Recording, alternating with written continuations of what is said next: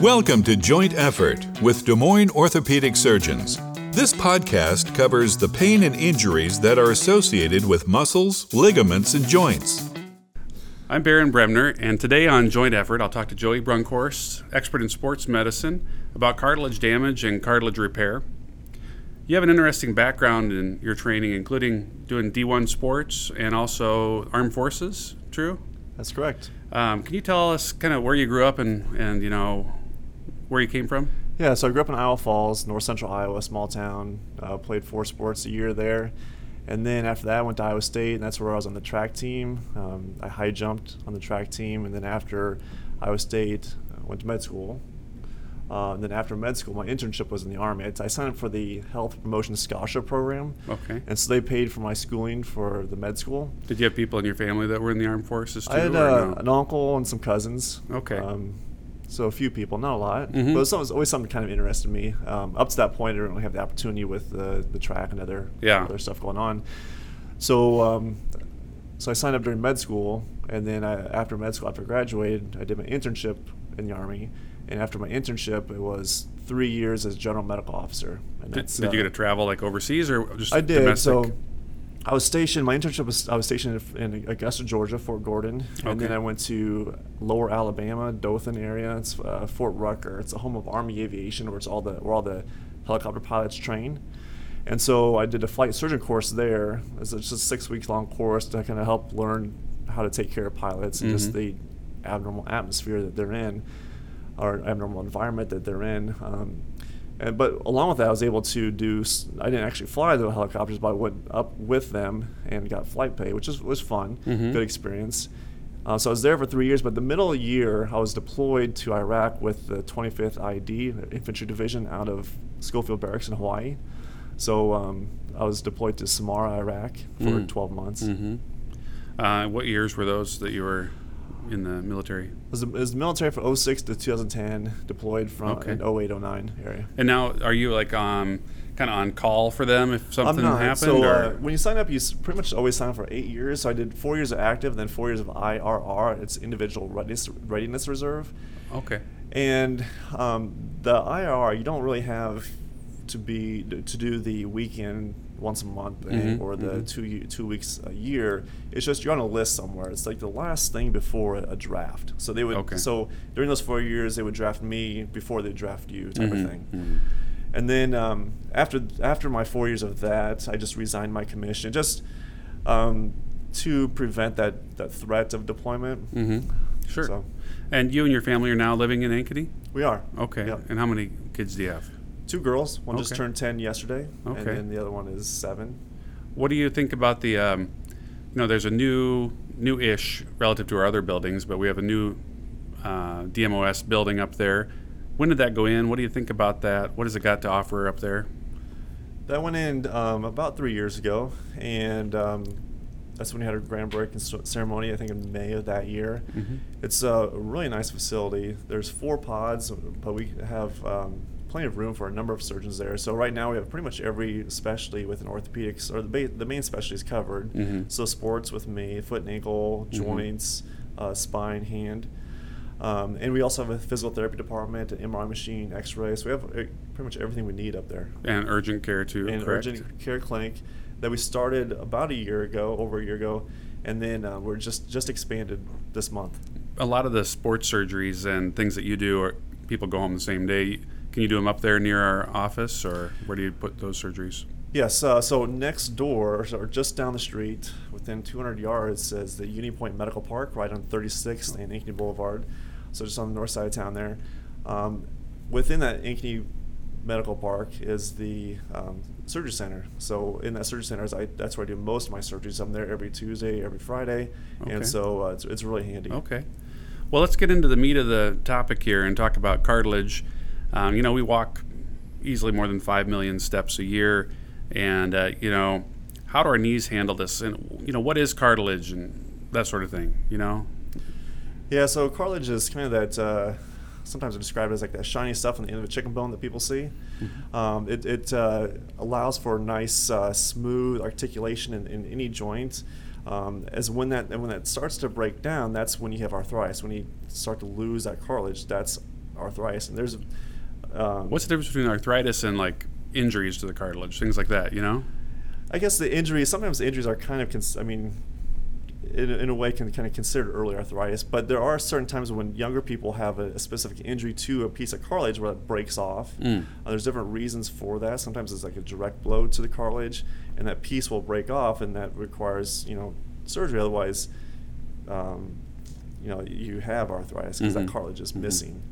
Before we go on to talk about treatment of this, is there anything that people can do? Like a supplement or some kind of lifestyle choices that they can make to keep healthy cartilage?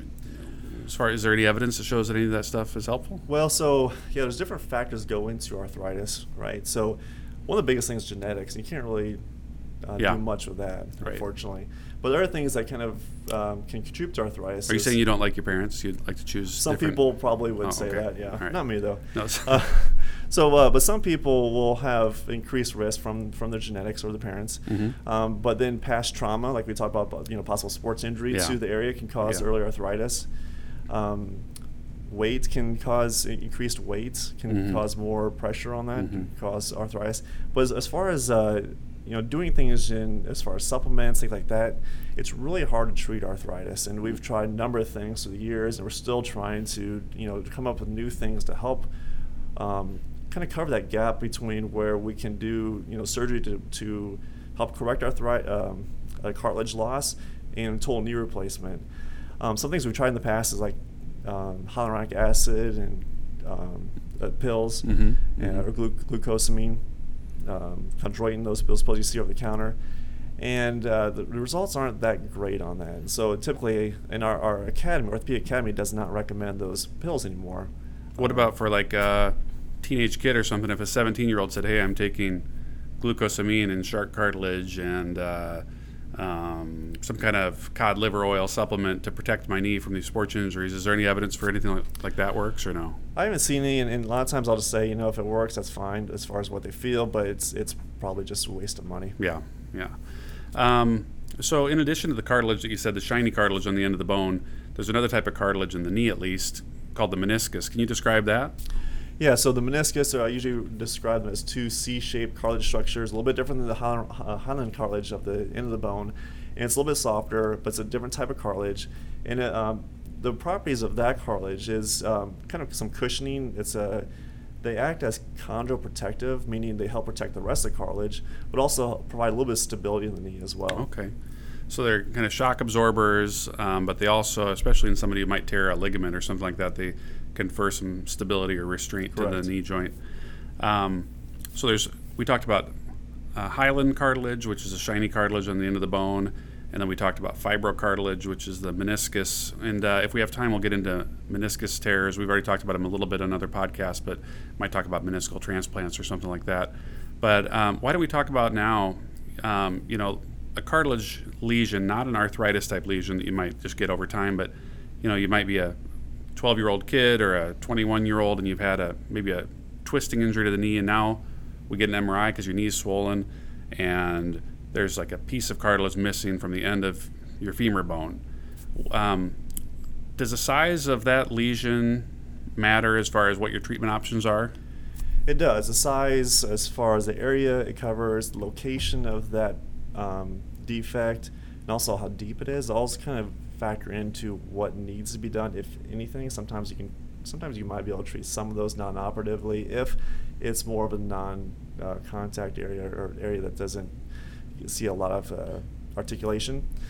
And besides the injuries, there are also lesions called OCD lesions, where just a lot of times what we're seeing is it's caused by repetitive stress or like an overuse injury. We didn't know what it was for a long time, but it seems like they usually occur in people that are very active, so it's more of an overuse type of injury. It's called an OCD, osteochondritis dissecans, and that's where a piece of cartilage, and sometimes in the bone as well, can kind of start to fall off in kind of layman's terms. And correct me if I'm wrong, those are a better prognosis if the patient's very young compared to older. It is, yeah, because they have more growth potential. What did you mean by the prognosis or the treatment options are different based on the location of the lesion in the knee?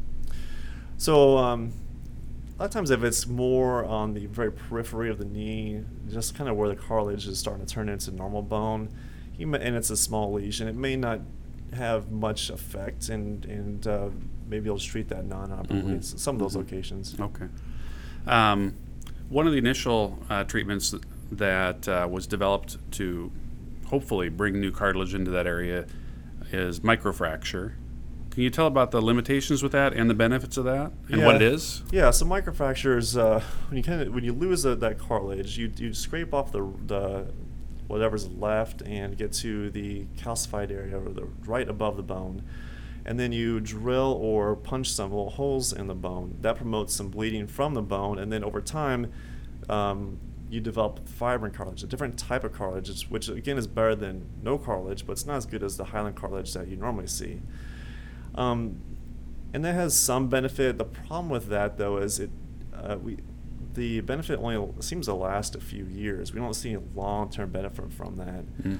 And it seems like eventually that they may need to have something else done. So it may be a good temporizing procedure at times, but it's not the best procedure. And actually, there's one class of athletes that's shown do really well with that. It's alpine skiers, but besides that, there's not a lot of great research or studies that show benefit in other people. Can you do that on the patella too, or just on the end of the femur bone? Nope, you can do it on the patella. It's not as, you can do it on tibia as well. It's not as common. Yeah. And you need to do it if it's only like unipolar, on one side of the articular surface. If you have both the tibia and the femur, it doesn't work as well. Yeah. Do you restrict them pretty much after that, or do you the initial treatment was put them in a CPM, non-weight bearing, 6 weeks. A CPM is a bending machine. Do you do that, or do you have a little more aggressive protocol now for that? A little bit. I do. I think CPM machines are very good for articular cartilage as far as trying to treat these procedures. And it's a machine you put the leg on and it bends it up and down. Okay. Yeah. And I usually partially limit their weight bearing, but I'm a little bit more aggressive than the conservative treatment of non-weight bearing for 6 weeks. Okay. So that hole, or I consider it a pothole, as opposed to like arthritis where it's worn down diffusely through there. But if you find a pothole in there and you're thinking about doing microfracture, is there a certain size that, in millimeters or whatever, on how big it is? If it's bigger than that, you're not going to do a microfracture, that sort of thing? Well, I think a lot of people vary their what they do with that. I think the bigger is probably not very good. The bigger lesion is not going to respond as well. And actually, I don't do a lot of microfractures because again, the studies don't show a lot of benefit over just doing a chondroplasty where we kind of roughen up and clean off the cartilage. And it seems like they do just as well or very similar. And when we get to the point where we need to do more, there's other procedures I prefer over the microfracture. Well, let's talk about that. Another couple of options would be harvesting some cartilage from somewhere else in the joint and with bone, or doing some kind of cartilage inlay type technique. Can you tell us about those different options? Yeah, so there is an Oates procedure where you take cartilage from a different piece of the part of the knee. What's that stand for, Oates? That's osteochondral autograft transplantation. Okay. Or transfer, I should say. So we take a little piece of the cartilage from a different portion, again, like the non-weight bearing or the cartilage where it's not being as affected by the articular surface as much, and then put that over the lesion. So you're transferring the lesion, or transferring that piece of cartilage to the cover of that lesion where the defect is at. And so pretty good results of that. You have to limit your post-op weight bearing, but the size of the lesion is really limited as well, because you can't take a big piece of cartilage from another spot in the knee because you're going to run out of cartilage. So again, those are smaller lesions. And then after that, if you need bigger lesions, there's a couple other procedures that I do. Like how big? How big would you say is good to do a plug? Probably, probably 1 centimeter in diameter, 10 millimeters. After that, then you have to kind of do a couple plugs. So you take one centimeter plug from somewhere in the knee. Yeah. I always tell my patients, this kind of reminds me of like doing a golf course, when they change the hole for the putting. That's good. It kind of looks like that, and then that's what it looks like. You got the layers, you see the cartilage and the bone and the subchondral bone, and then you tamp that into the new spot. It's kind of a neat thing. Yeah. So in a larger area, or for whatever reason, maybe you don't want to violate the subchondral bone, tell us about the next things that you consider. So there are some off-the-shelf stuff that cartilage that is being used. I'm not using that quite yet because I don't see, the research isn't proven as well as some other procedures that I use, which would be a MACI procedure. The one that you use is the MACI. The MACI, or the osteochondral allograft. So the osteochondral allograft procedure is similar to the Oates procedure as we previously described, but instead of taking that plug from the native knee, the knee that we're working on, we take it from a cadaveric knee or donor tissue. And with those, you can use pretty large plugs. I've done up to 22 millimeters or 2 centimeters. And I've seen other ones that are bigger than that even, because you can take a couple plugs, kind of make it look like a snowball, and put that in there. So do you take it from the same area on that cadaver? Like, do you get a whole cadaver femur and take it from a similar area so it's got the same contour? So in order to do that, you have to match it. So we use X-ray and MRI images from the patient. We match it and get that cadaveric or donor bone. It's usually like half of the femur, like a whole femoral condyle, and then in the surgery we take out the lesion that we have the defect. We pull that plug out and then match it with a new donor and then put a plug back in. That's cool for bigger lesions. Yeah. What about the MACI that you were talking about? So the MACI is the autologous chondrocyte implantation. It used to be called ACI for the autologous chondrocyte implantation, and that's been around for about 40 years or so. So you're holding on to me. What's the M now? So the M is the matrix. That just started about 4 years ago, and that's something new. So the matrix, the ACI, which started in Europe, and I think they started doing it in the 80s or early 90s. Again, they've got a lot of good research on that, is where we take a cartilage biopsy. So it's a staged revision. A lot of these cartilage procedures are staged revisions. 2 surgeries. We do initial surgery, take a look at the cartilage, see what's best for the person. And then if we're going to do an ACI or MACI procedure, we'll take a biopsy of that cartilage. That little piece of cartilage looks like about 2 Tic Tac sizes of piece of cartilage is sent off to a lab, and then it's grown into cartilage cells. Those cartilage cells, again, we used to inject those cartilage cells into it's open surgery, but we inject it into the knee underneath this layer we sewed onto the knee or onto the femur. So it took a while. Now it's a little bit easier because those same cells are placed on this little matrix, or kind of like a sheet of tissue, and then that is glued onto that lesion, again during that open procedure, which is the second surgery. So how long does it take to grow that cartilage in the petri dish? It takes about 6 weeks to grow it, but we can keep it around for 5 years. So there's no definitive time, like we have to do it at a certain time. As opposed to the fresh frozen allograft, where we get the donor tissue, there is some time constraints on that. Okay. We have to find the tissue, and then there's some kind of time constraints on that. But we can keep those cells for up to 5 years, and then if the patient wants to determine a certain time, or if he or she does well from maybe the chondroplasty or microfracture we do, but then develops some symptoms 2 or 3 years later, we can do the surgery then. Okay. And then the problem with that procedure, not the problem, but the one issue about that surgery is it does a long recovery. Okay, because you got to make sure you don't shear that off that you just sewed on. Right, so it has to grow in, and the cells have to mature, and it just takes a long time for that to mature. It takes about 18 months for full maturity of that, but it's not like we're limiting that patient for 18 months either. Okay. So on the patella, like if you dislocate your patella, and I just had a patient today that I needed to reconstruct their patella because it was dislocating. For those people, if they shear off some cartilage and they're not doing very well, is MACI or similar pretty good for a bigger patellar lesion? Yes, it is. I mean, initially, sometimes it's hard to... Patella's the kneecap. Yeah, and unfortunately, sometimes it's hard to get certain of these surgeries approved, but they are... with insurance. With insurance, yeah, but they are... be more receptive to these type of these procedures in this area as well, and in the patellofemoral joint. But that is a possibility, and I've done a few of those as well. So for somebody who, that's for the 2-stage procedures, certainly it's good to use your own cells and things like that.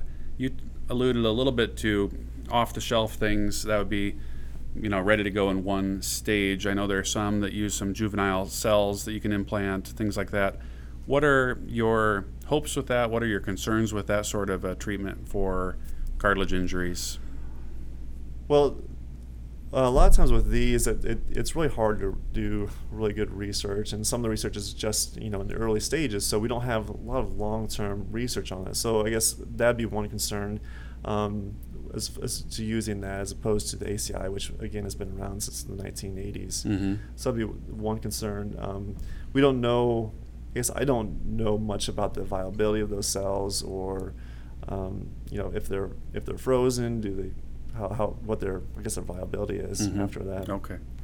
And then we, at DMOS, we have a orthobiologics or regenerative medicine type department.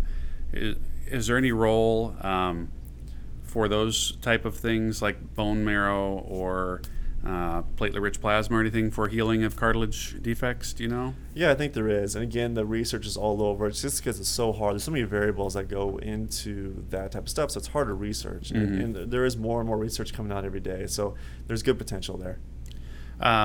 Real briefly, we'll talk about meniscus another time, but if you do have a meniscus that's gone for some reason, either it was trimmed out surgically or totally pulverized and destroyed in a young person who has an otherwise pretty good knee, can you tell us about meniscus transplant, and do you do those type of surgeries? I do, and it's a very uncommon procedure. I think the studies show that there's less than 2,000 per year versus like ACLs, there's over 200,000 per year. So it's not a very common procedure, but it's kind of similar to the oats, where we take a donor tissue, and it comes in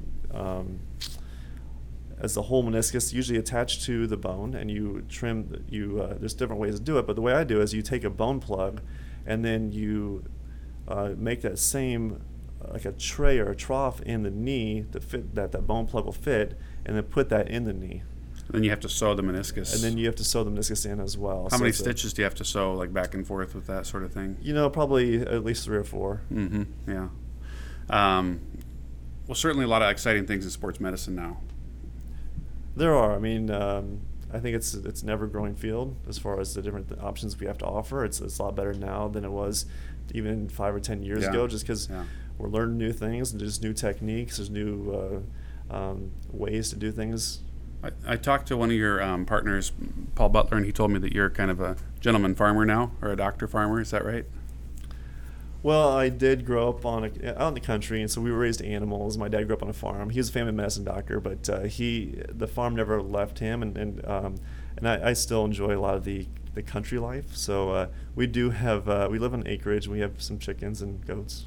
Yeah. Do you hire out your goats yet to clear brush for people and stuff like that? No, You've heard about that though, right? Yes, and actually, I had almost had someone do that for us because we had so much. It's like a jungle at our place, and it had poison ivy everywhere. Yeah. So, and I'm very sensitive to poison ivy, and I just need to get rid of it. So, we had thought about doing that, but then we ended up just getting 2 goats of our own. We started with 2, and we had a female just give birth to 2 babies this summer. Oh, nice. So we're up to 4. That's awesome. And your kids' ages now are 7 and 10. Oh, they've got to love that then. They do. Well, Dr. Bronkhorst, thank you so much for coming in and talking with us about cartilage injuries, meniscus injuries. I know I learned a lot today, and hopefully our listeners will too. Thank you very much. Thanks for listening to Joint Effort, a podcast from Des Moines Orthopedic Surgeons. If you have questions about this podcast and wish to schedule an appointment with a surgeon, call 515-224-1414 or visit dmos.com.